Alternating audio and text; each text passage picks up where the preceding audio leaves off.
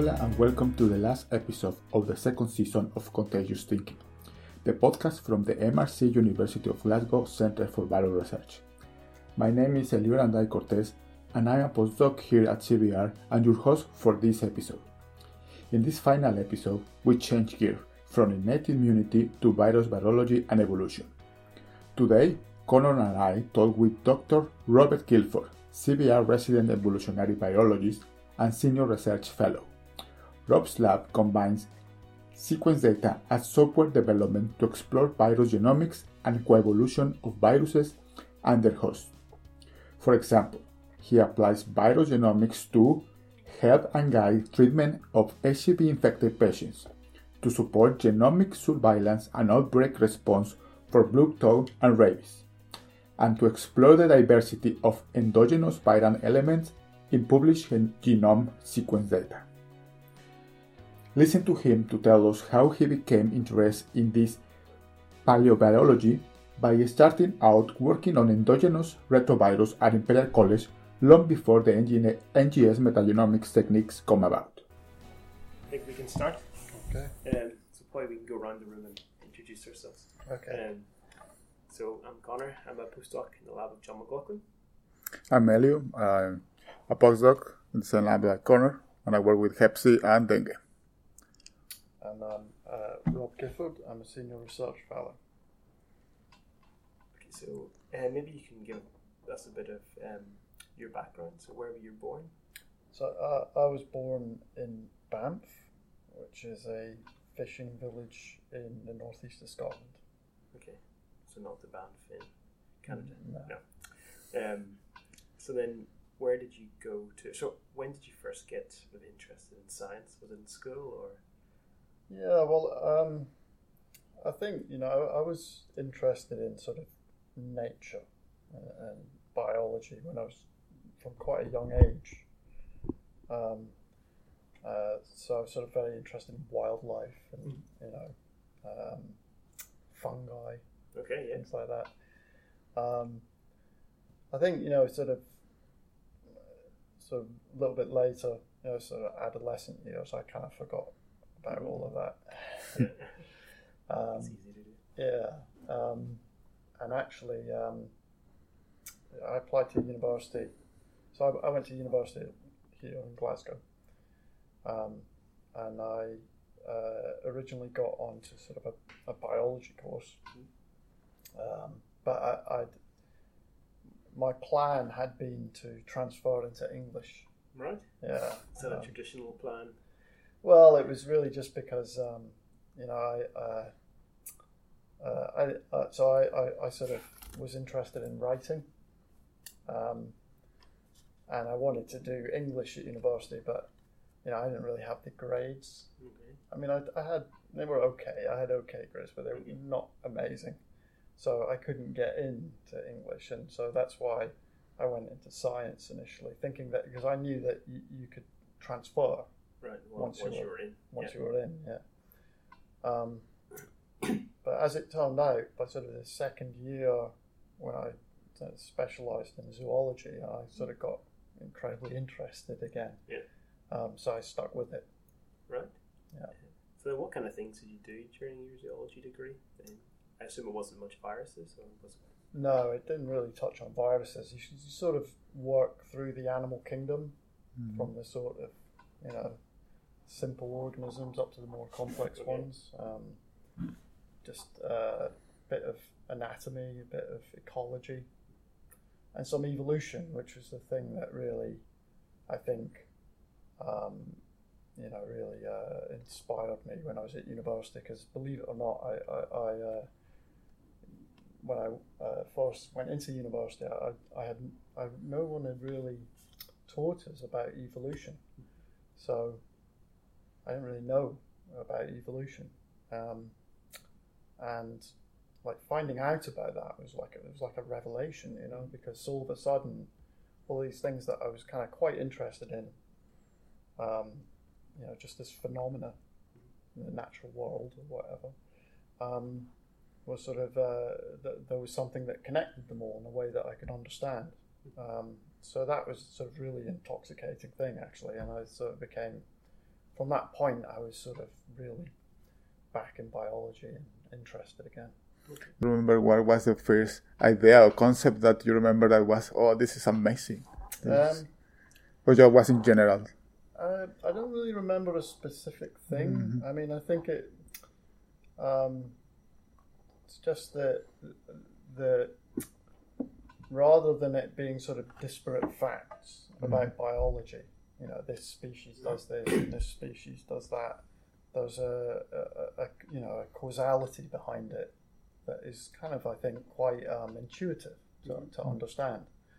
So it, really it was that in a general sense. So I guess just learning about evolution is one thing, but when did you step into research? Did you have a project in Glasgow? Or? Yeah, well, we had sort of our final year zoology projects, and actually mine was on tree frogs, type of tree frog, and I guess there aren't any tree frogs in Glasgow. well, there were after this. Because, I don't know if you've ever been into the Graham Kerr building underneath the zoology department. They have kind of so there's a sort of area for keeping live animals. Okay. Tropical down there, so it's all heated and so on. Right. And so that's where the tree frogs lived. Right. But they escaped, and they then went on to sort of take up residence in the drainage. The way that we knew that was because these particular frogs would sing. Right. So it had a sort of peeping song, so you'd hear it just down in the drainage system. I think that would be one to revisit and look at the evolution of the they might have adapted. Okay, so then you're doing your zoology degree. Yeah. So when did the viruses come into play? So I guess it was in actually my sort of third year at university. I did an exchange year where I went to North Carolina, Chapel Hill, and I did so my third year. So it's 4 years of undergraduate here, and the third year I did on exchange, and apparently I was the first science student to actually do an exchange at Glasgow. So there was really no structure for it. So kind of when I got to the States, nothing was laid out for me. I kind of had to make it up. Right. So I just kind of took like courses that interested me. One of them was this online course about emerging disease. I think it must have been one of the first ever online courses because it was sort of I guess it was around about 94. And I remember because it was like we were just starting to use email at that point. And yeah, there were some really brilliant teachers on this course, and sort of asking, it was the first people were just maybe only beginning to really think about microbial disease in an ecological and evolutionary way. So I guess kind of historically, people have been very focused on particular pathogens, particular experimental systems. We're just starting to kind of move beyond that to sort of think about microbes in the context of the environment and the ecology, and some of that was related to emerging disease because the fact that you sort of had new viruses appearing, new diseases, and it would obviously lead to the question why, where are these things coming from? Is there some sort of way of comprehending why this is happening that relates back to biology and ecology and so on? So I sort of got really interested in that, and then like many people, I guess, in our field, I read sort of popular science books about it. So the one that really influenced me at university was The Coming Plague. by Laurie. Yeah, that's right. Yeah, and so that kind of influenced me to want to sort of do postgraduate research in that area. So the next thing I did was a master's course at Imperial College. It was called the molecular biology and pathology of viruses. And so that gave me the kind of a bit of the virology background, a bit of the lab background. And from there I went to do a PhD. Okay. So did you have much lab experience before jumping into the Masters, or? None. No, really none. Okay. And then, so what kind of lab experience did you get during the Masters? Well, I worked, so we did sort of lab practicals and things throughout it, and then we had a project at the end. And I actually worked on hepatitis C with Graham Foster and Mark Thurles. Yeah. Okay. Yeah. And the PhD was also in Imperial College? Yeah. And what was about? That was also Imperial, but it was kind of a left turn because it was on endogenous viruses. So that was where I started to get interested in endogenous viruses. But was that a choice, or was it just this happened to be a PhD project? No, it was really a choice. I mean, I guess it was a combination of both. Yeah. Because I sort of I'd been out to the campus and I'd met some people there, and I thought, this might be somewhere where I'd want to do a PhD. But beyond that, it was really like so. As I'd mentioned, I was interested in sort of ecology and evolution of viruses, and the appeal of the endogenous viruses. This is endogenous retroviruses, I should say. I kind of wanted to have like a broad scale view, and for most viruses, we just didn't have the data at that time. So this is far before any of the metagenomics or anything like that. So if you wanted to ask kind of big picture questions about cross-species transmission and evolution over long periods of time, the endogenous viruses really gave you a way to do that before you had a lot of like sampling of viruses in the environment. I mean, we used just PCR basically. So this was a work that was started by my supervisor, Mike Tristan, and so he would take degenerate primers and just a genomic DNA sample of a species of interest, and using those primers, you kind of amplify a sort of heterogeneous mix of whatever was there on the genome. And not only are you sort of sampling a lot of different viruses, but you have this added dimension that you're kind of sampling back in time. Because you're looking at the genomic DNA. Yeah. Okay. Yeah. Yeah, I think now would be a good time to introduce what is an endogenous virus. Right. So an endogenous virus is really just a genomic sequence. So it might not actually be capable of producing a virus at all. It might just be a fragment of a virus. But it's a sequence derived from a viral genome. So what happens, we think, is that a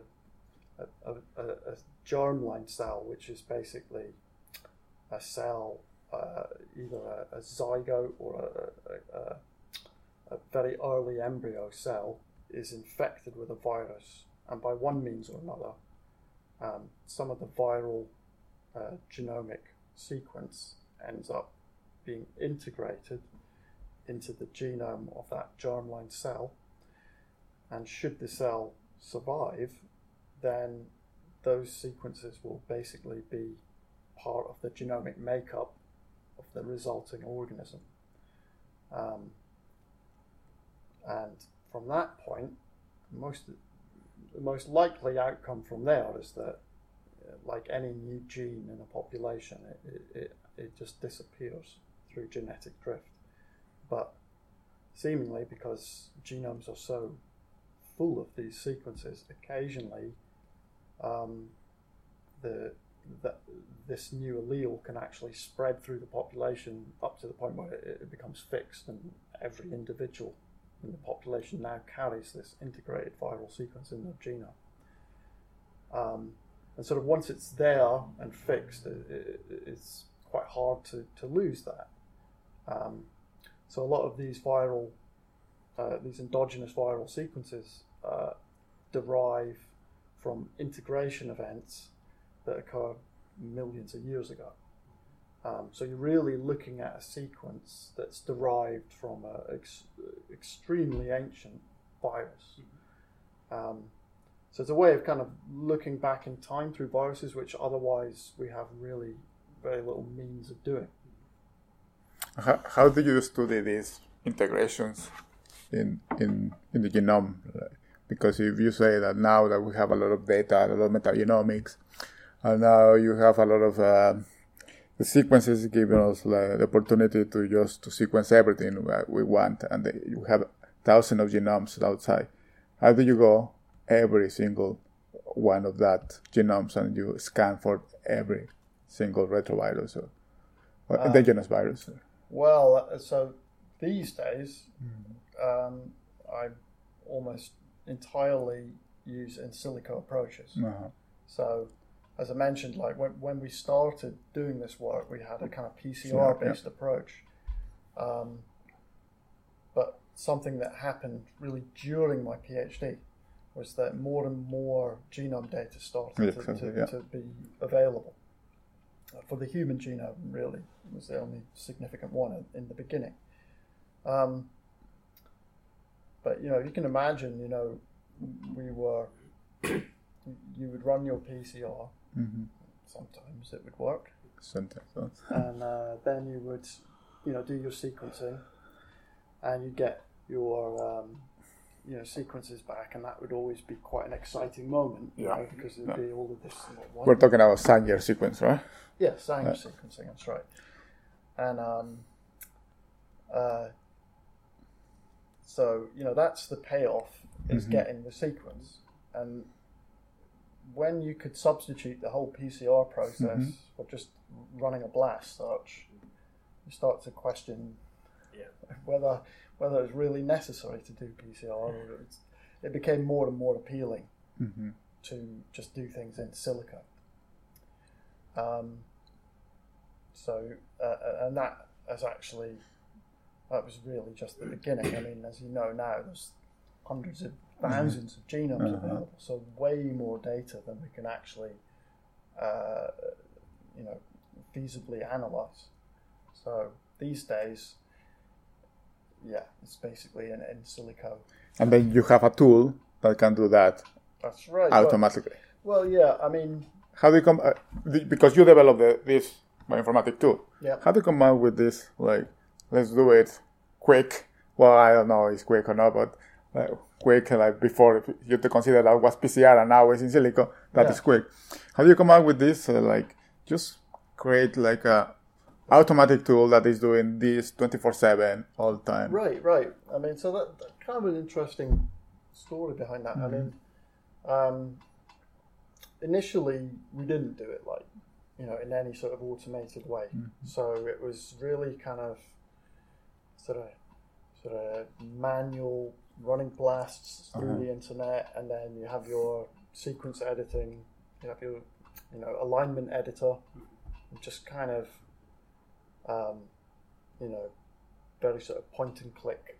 We're talking about you have all the virus or all the fragments of virus you want to look in an alignment, and then you look for that in a blast way. Yeah, is what you're saying. Okay. Right, yeah. So and then a lot of our analysis of these sequences were based on phylogenetics. So you are constantly working with sequences and alignments and trees.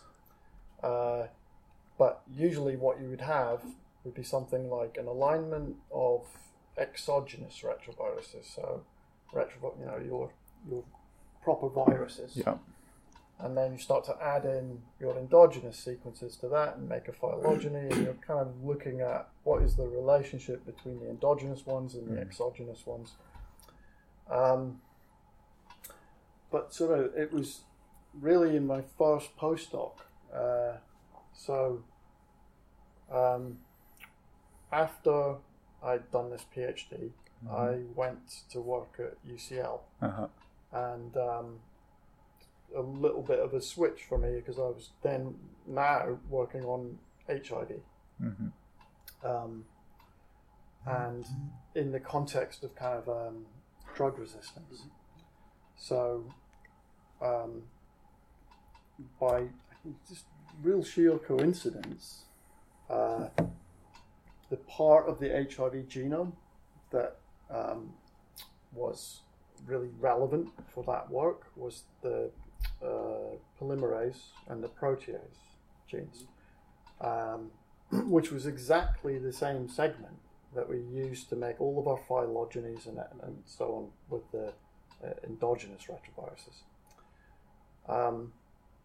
And in my postdoc, what people were interested in were kind of high throughput pipelines for processing that data. So it was around about the time where resistance testing had just started to kind of become a widespread thing. And resistance testing, what that was if you had a diagnosis of HIV positive, you would have some. They would sequence the virus in your blood, but particularly this genomic region, because the point of it was to see whether maybe you've got some pre-existing resistance there, and that might feed into what drugs they're going to give you and so on. But it had recently become routine, sort of clinically routine. So what that meant was all of a sudden there was this huge build-up of sequence data for HIV-1, although it was only for these specific genes, which was maybe, I guess like the first, or at least one of the first, it was the first time that situation had actually arisen, where you had really quite large numbers of sequences accumulating from a particular virus. So I was kind of charged with the responsibility of sort of developing a kind of pipeline for processing that data in the UK. So I sort of learned, I sort of had to kind of, I guess, become familiar with the existing tools for doing that. And it just came quite naturally to sort of extend that. I started to think, well, why don't I just adapt this a bit, maybe get BLAST in there and some other tools that I would need, and I can basically apply something similar to my endogenous retrovirus work. Okay. So you were still working on HIV, but you still had an interest in endogenous. Okay. Yeah, that's right. Yeah, managed to keep it quiet. Yeah, exactly. So I was sort of working a bit on that in the background, and I suppose like the first sort of really important for me result that came out of that was the identification of relic, which is rabbit endogenous lentivirus K, is what we called it. But it had always been a thing during my PhD work. Mike had always talked about, we've got to try and find an endogenous lentivirus. That would be super interesting. So before this, then there was only endogenous non-lentiviruses? Yeah, that's right. So I should explain that briefly. So there are endogenous retroviruses are highly abundant in vertebrate genomes, but on the whole, they tend to be from particular lineages of retroviruses, and for the most part, they are not derived from what were then called complex retroviruses, and maybe people still use that term. So that includes lentiviruses, the genus that includes HIV-1, and also delta retroviruses, which is the genus that includes human T-cell leukemia virus.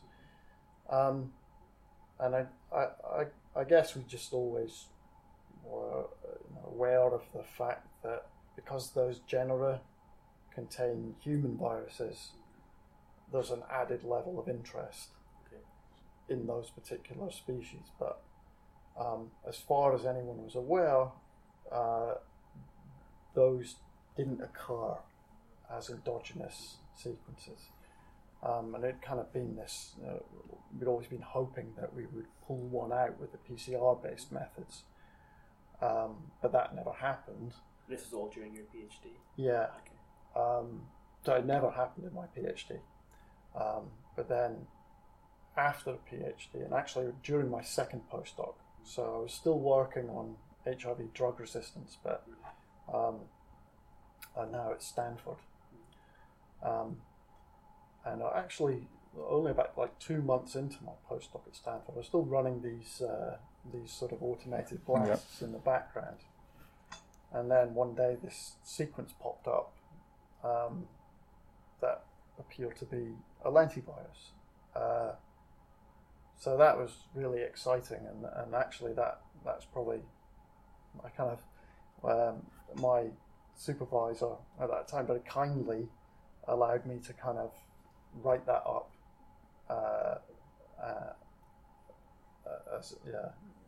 while working on. Yes. All right. Right. Did they get an authorship or? Yeah, they did. Yeah. Okay. Yeah. Oh, maybe not on the first one, because actually, no, not on the. So, I think there were only 4 authors on that first paper. This is the relic. The relic paper, yeah.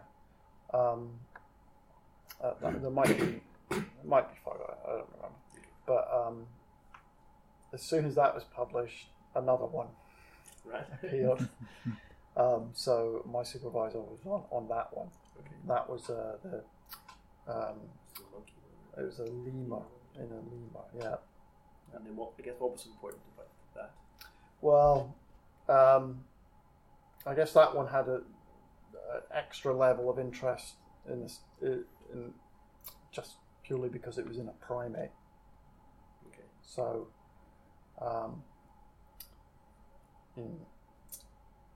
it's one thing to have an endogenous lentivirus. People are interested in lentiviruses because of the connection to human immunodeficiency viruses. But to have an endogenous primate one, I guess, was perceived to be more interesting still. So I guess is the goal then an endogenous primate HIV? Well, that would be very nice. Yeah. Okay, yeah. So that's next on your book. Well, yeah, that has never happened. And in fact, the lemur endogenous virus is really more like a non-primate one. And it seems quite clear now that that's quite an important distinction. So the simian immunodeficiency viruses and the human immunodeficiency viruses, all of those seem really quite different from all the other lentiviruses. Okay. So what's interesting about rabbits? I've heard a couple of the retrovirus people looking at rabbits. Is there any particular reason? Well, I'm not sure why you would have that impression. Something that maybe certainly something that that happened while I was at UCL was that there was this new human retrovirus that was reported, which turned out to be a contaminant. schizophrenic is derived. It was ultimately found to be derived from a rabbit. Oh, okay. Because I think it was Adam Fletcher. He was looking at trims in rabbits, and I just wondered whether there was something about rabbits. Yeah, well, I think. I mean, so part of the reason why the endogenous lentiviruses were interesting to other people in the sort of same research space was that it was just becoming clear then that there were these innate antiviral proteins such as TRIM5, which seemed very specifically to target lentiviruses or retroviruses. But in the case of TRIM5, I believe it's pretty much lentiviruses. There might be some debate about that. I don't know. But that being the case, it was really useful to have a way of looking at the timeline, because it sort of begs the question, if there are these molecules that host genes that specifically target lentiviruses, then they didn't just appear overnight. And that's an important bit of context, actually, is that prior to finding these endogenous sequences, it had pretty much been assumed by a lot of people that lentiviruses were kind of new viruses. And there were a lot of open questions at that time about the overall speed of viral evolution. And there actually is a paper that was published at one point that was saying that HIV-1 and HIV-2 were no more than 50 years divergent from one another. So it gives you an idea. Yeah. So the orders of magnitude difference in it really depended who you spoke to, but some people had the notion that these are really things that have kind of appeared almost within a sort of human timescale of history. So like an entire genus of RNA viruses might have appeared within the past 1,000 years. But these endogenous sequences would show very clearly and definitively that, in fact, they're millions of years old. And that jived very well with these findings coming out about innate antiviral proteins.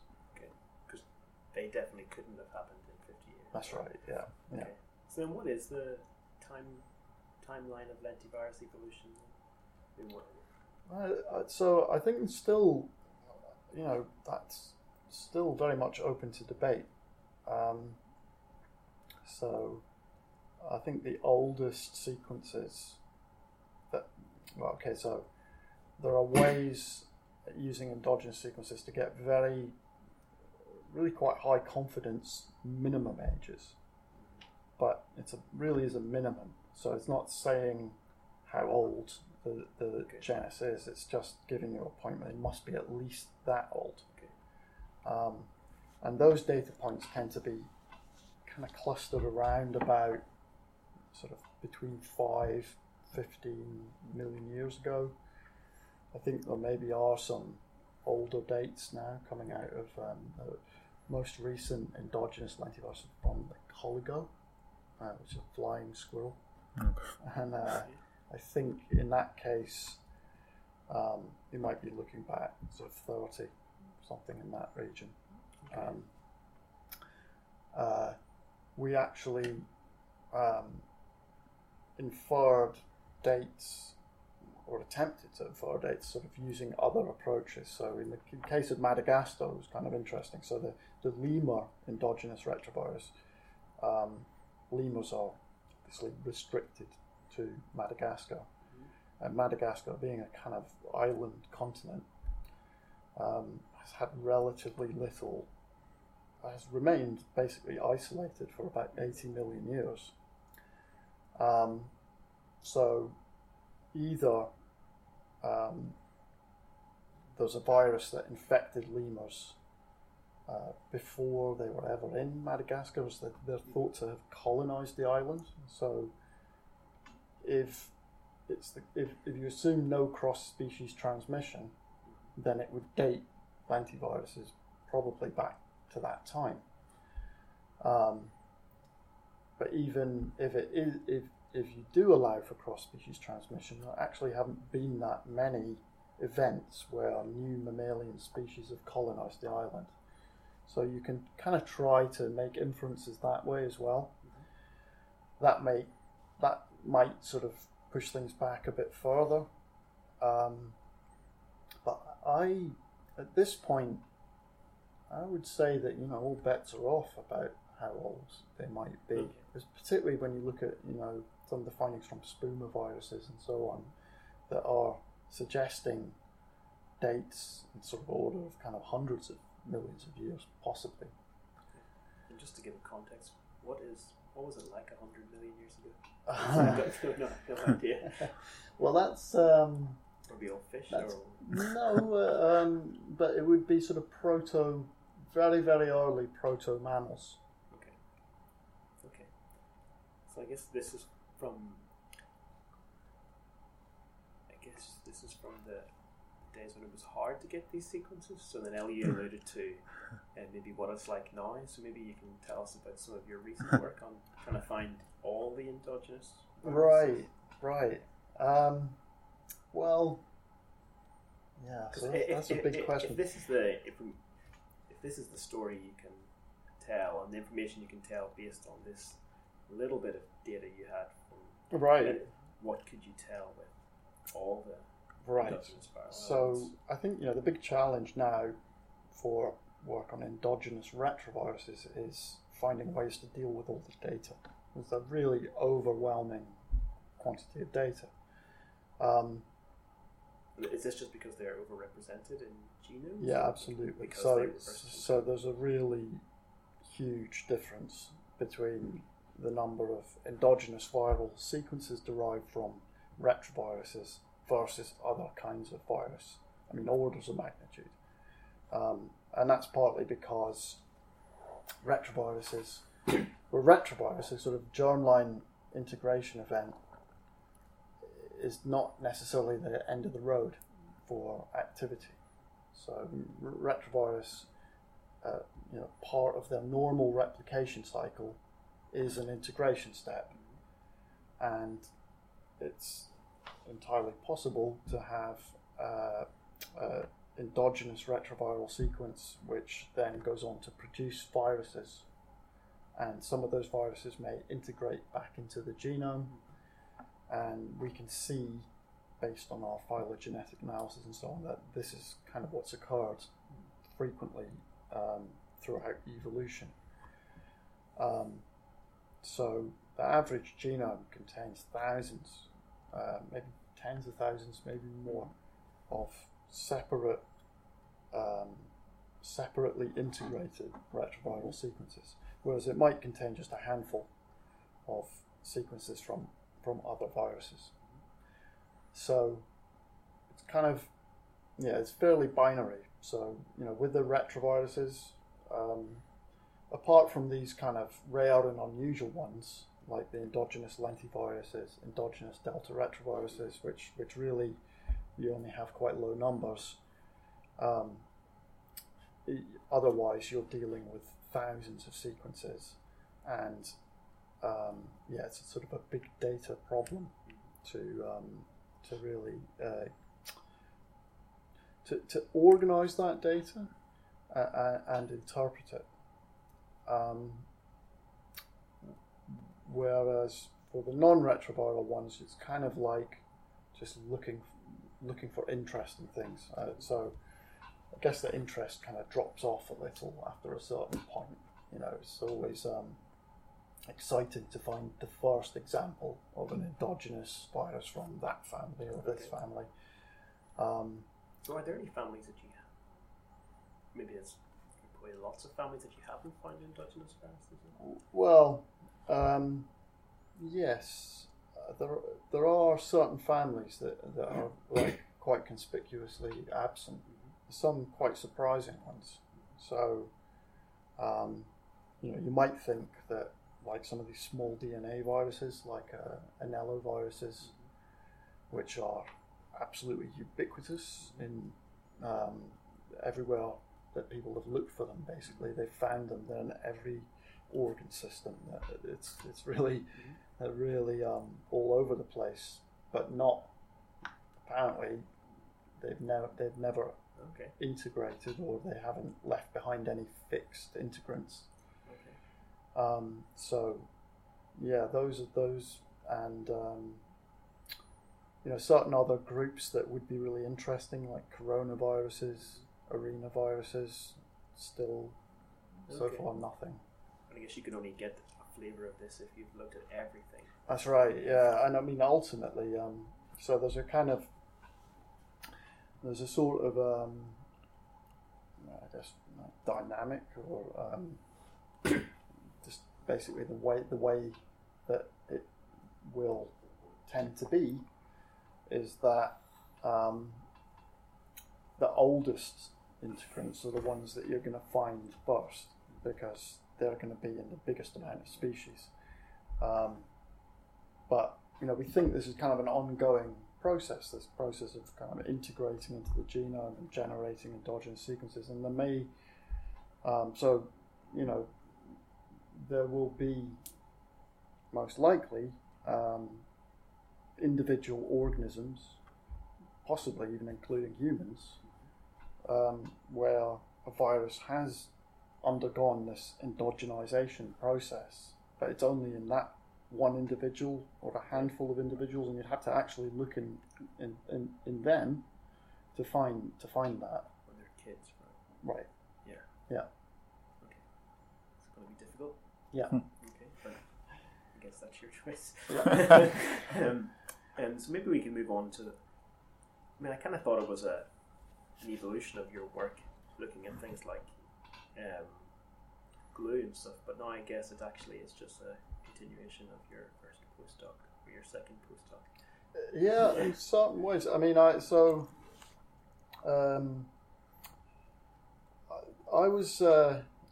actually sort of got quite interested in software development during my PhD.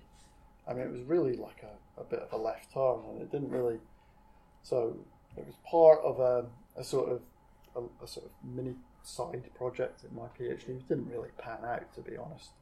But as part of that, I sort of took on board a lot of principles, not only of it wasn't so much bioinformatics. I kind of came at it maybe sort of wrong-headedly, but I kind of came at it from a sort of more of a software engineering perspective. And so that kind of influenced me later on as I got more and more into working in silica.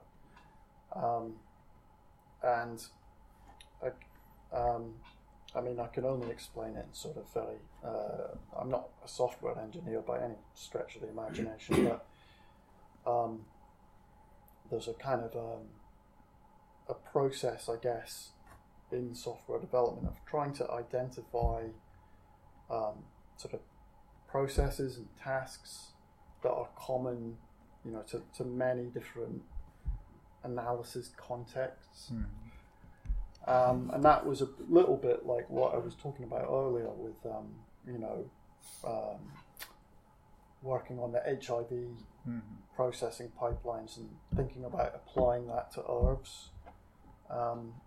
And it was sort of, I started thinking along similar lines about things unrelated to herbs, but just about processing viral sequences. So while I was at Stanford, was working on a tool called the Calibrated Population Resistance Tool. And that was just, it was a sort of way of formalizing a process of using sequence data to estimate the level of transmitted drug resistance, particularly in sort of resource-limited regions. So there was this concern that it was during the sort of rollout of antiretroviral drugs in sub-Saharan Africa.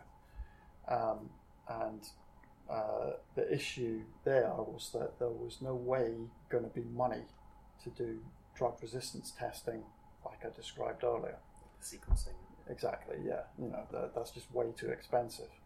So they wouldn't be able to monitor at that level whether introducing the drug therapy was leading to an increase in antiretroviral drug resistance.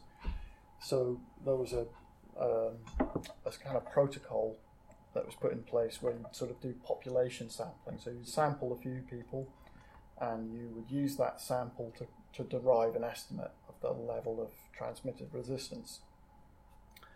And so it had to be done quite carefully because quite a small increase in the level of drug resistance would actually lead to a change in policy.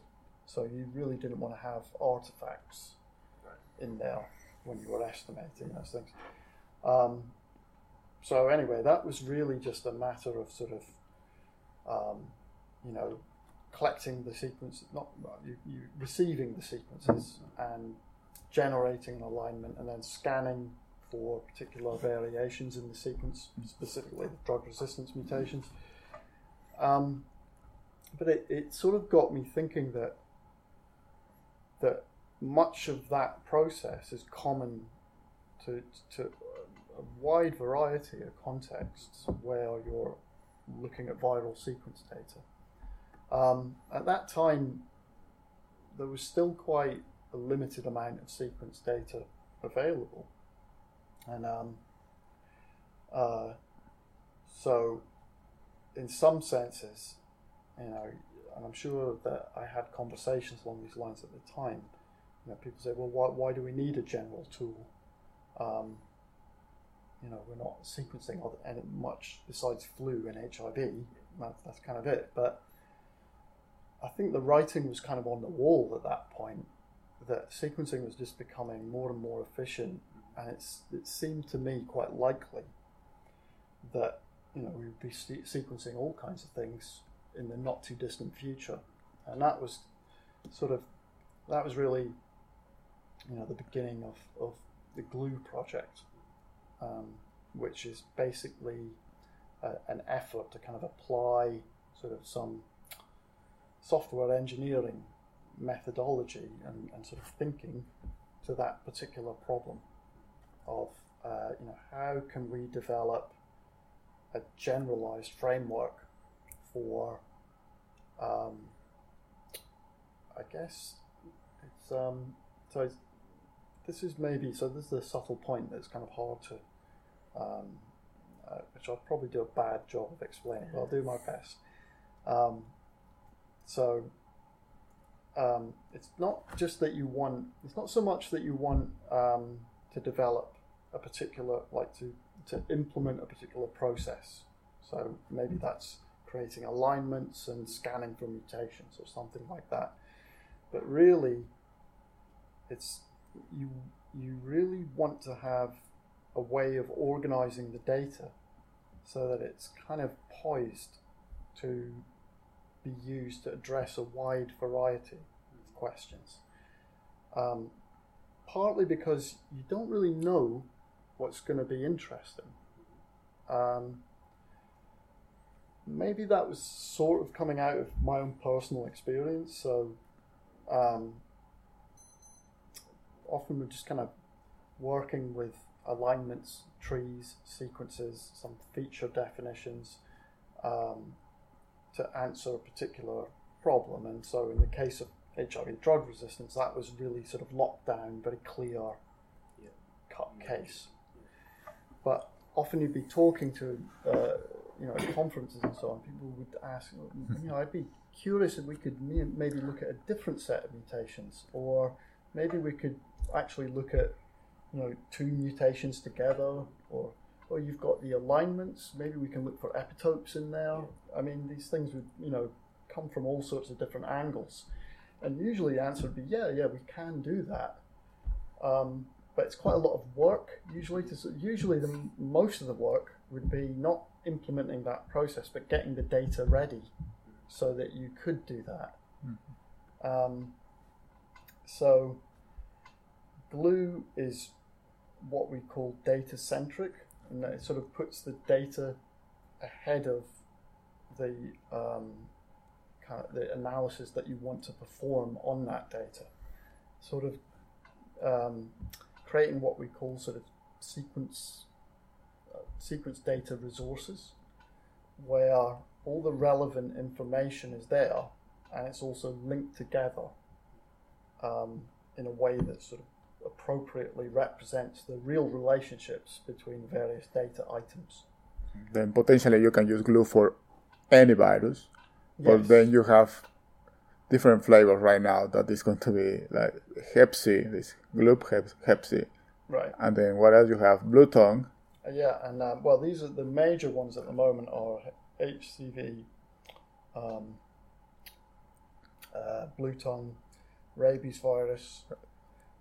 We have actually a really quite a good hepatitis E virus resource, which so far we haven't done that much with. And then also now that's sort of coming together with my work on endogenous viruses. We're building up for those families that have endogenous sequences, resources that kind of basically make all of that data accessible and also link it to the exogenous virus data. Mm-hmm. So, in particular, for retroviruses, it's something that that's really, I guess, the most important one to me is to have to produce something for endogenous retroviruses that really kind of rationalizes that data and allows people to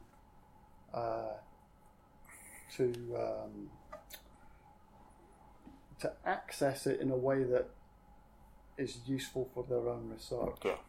So it's really quite hard at the moment to do that.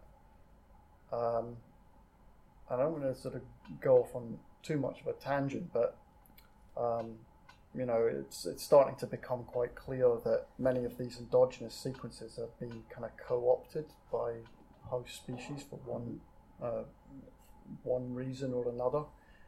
And that's very interesting and could potentially drive a wide variety of different lines of inquiry.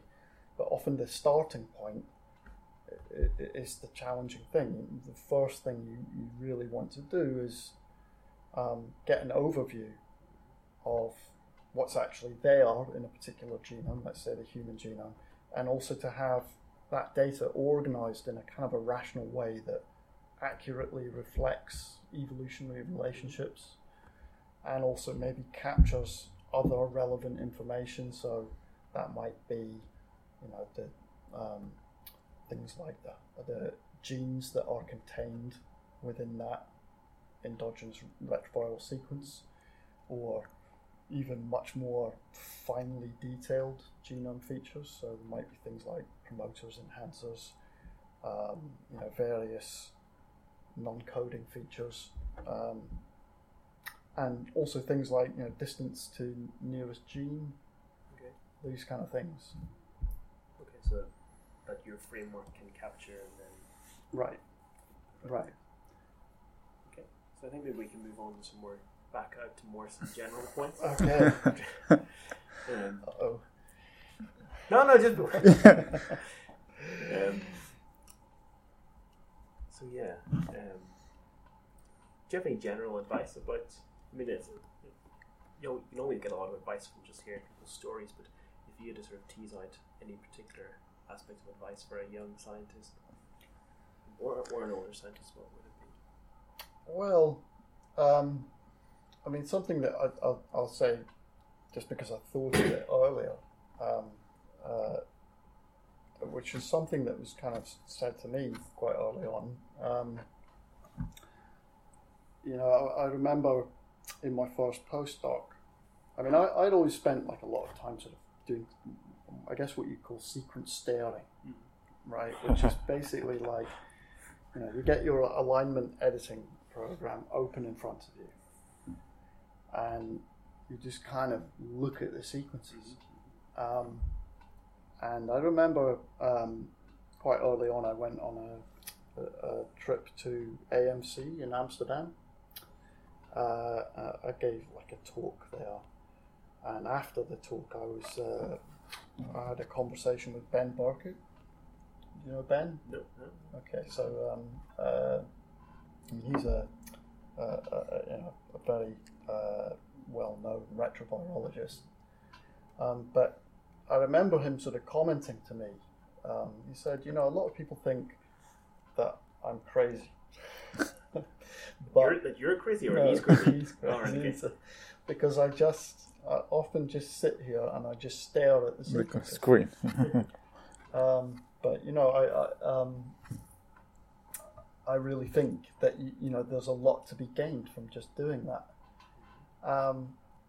And I certainly found that that's getting down to kind of ground level, and sort of just really looking at the sequences and I don't know, maybe it's sort of your brain gets into some kind of alpha state, something like that.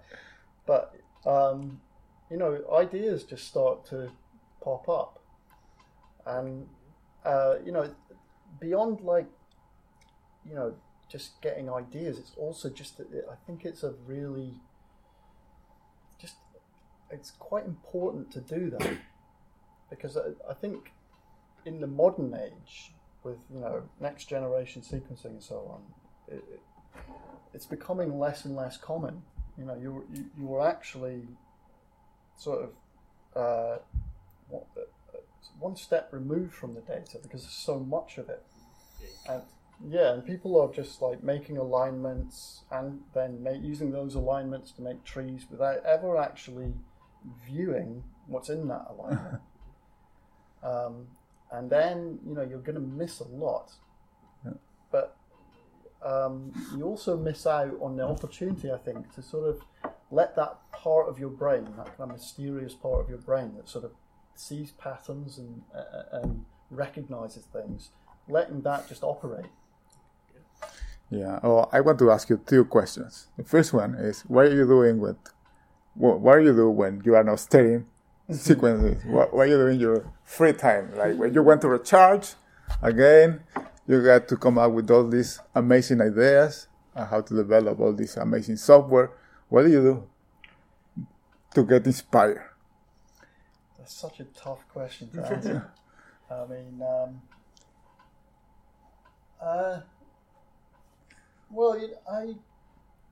since I've been in Glasgow, it's been a little bit different, actually. Mm-hmm. I mean, I was really,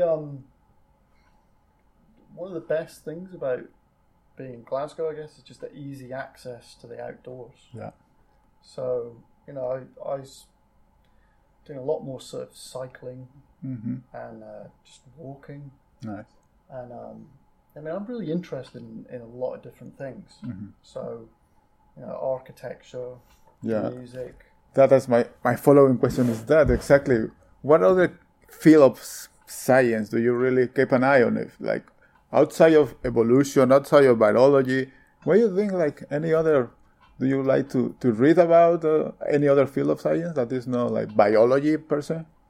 Yeah, I mean, but I dip into all kinds of things. Yeah. So, I'm interested in like philosophy, economics. Did you ever return to English if you wanted to be? If you wanted to study English, did that ever crop up again? I don't think so. No. I maybe writing. I quite like to do more writing, but I'm just really slow at writing. So that's too busy gazing at the words. Yeah, and I used to read a lot more, but I find it very difficult to, kind of have to force yourself to stop thinking about scientific things. Like, I barely ever read fiction these days. I used to read a lot, but I'm always thinking that I'll get back to it at some point. Retirement. Yeah. No, I always find that every time I try and do something that's not science, I always get a scientific idea. Right. So it pulls me back into it. So I think I kind of skip. I find that as, it's even a problem reading papers for that. It's not a problem. Well, yeah, it's nice to get those ideas, but it's sometimes hard to get through a paper because it seems, the first few sort of paragraphs, I'm already starting to think of relating it back to, things that I'm doing, and then wanting to go off and investigate those. Yeah. So, yeah. Okay, so then our final question. What would you be if you weren't a scientist? Or a writer? Criminal? We haven't had that one. What kind of criminal? Let's not leave it at criminal. I don't know.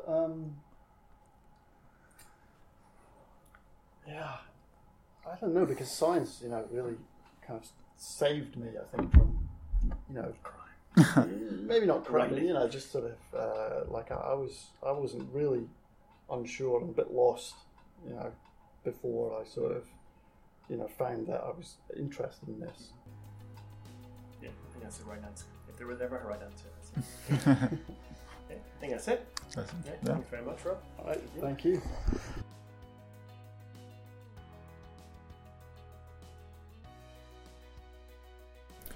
Thank you for listening to us, and thanks to Rob for joining us this episode. As always, you can find our previous content at cbr.myportfolio.com. Email us at cbrcontagiousthinking@gmail.com or tweet us at cbrblog. Join us next season with more new hosts and more contagious thinking.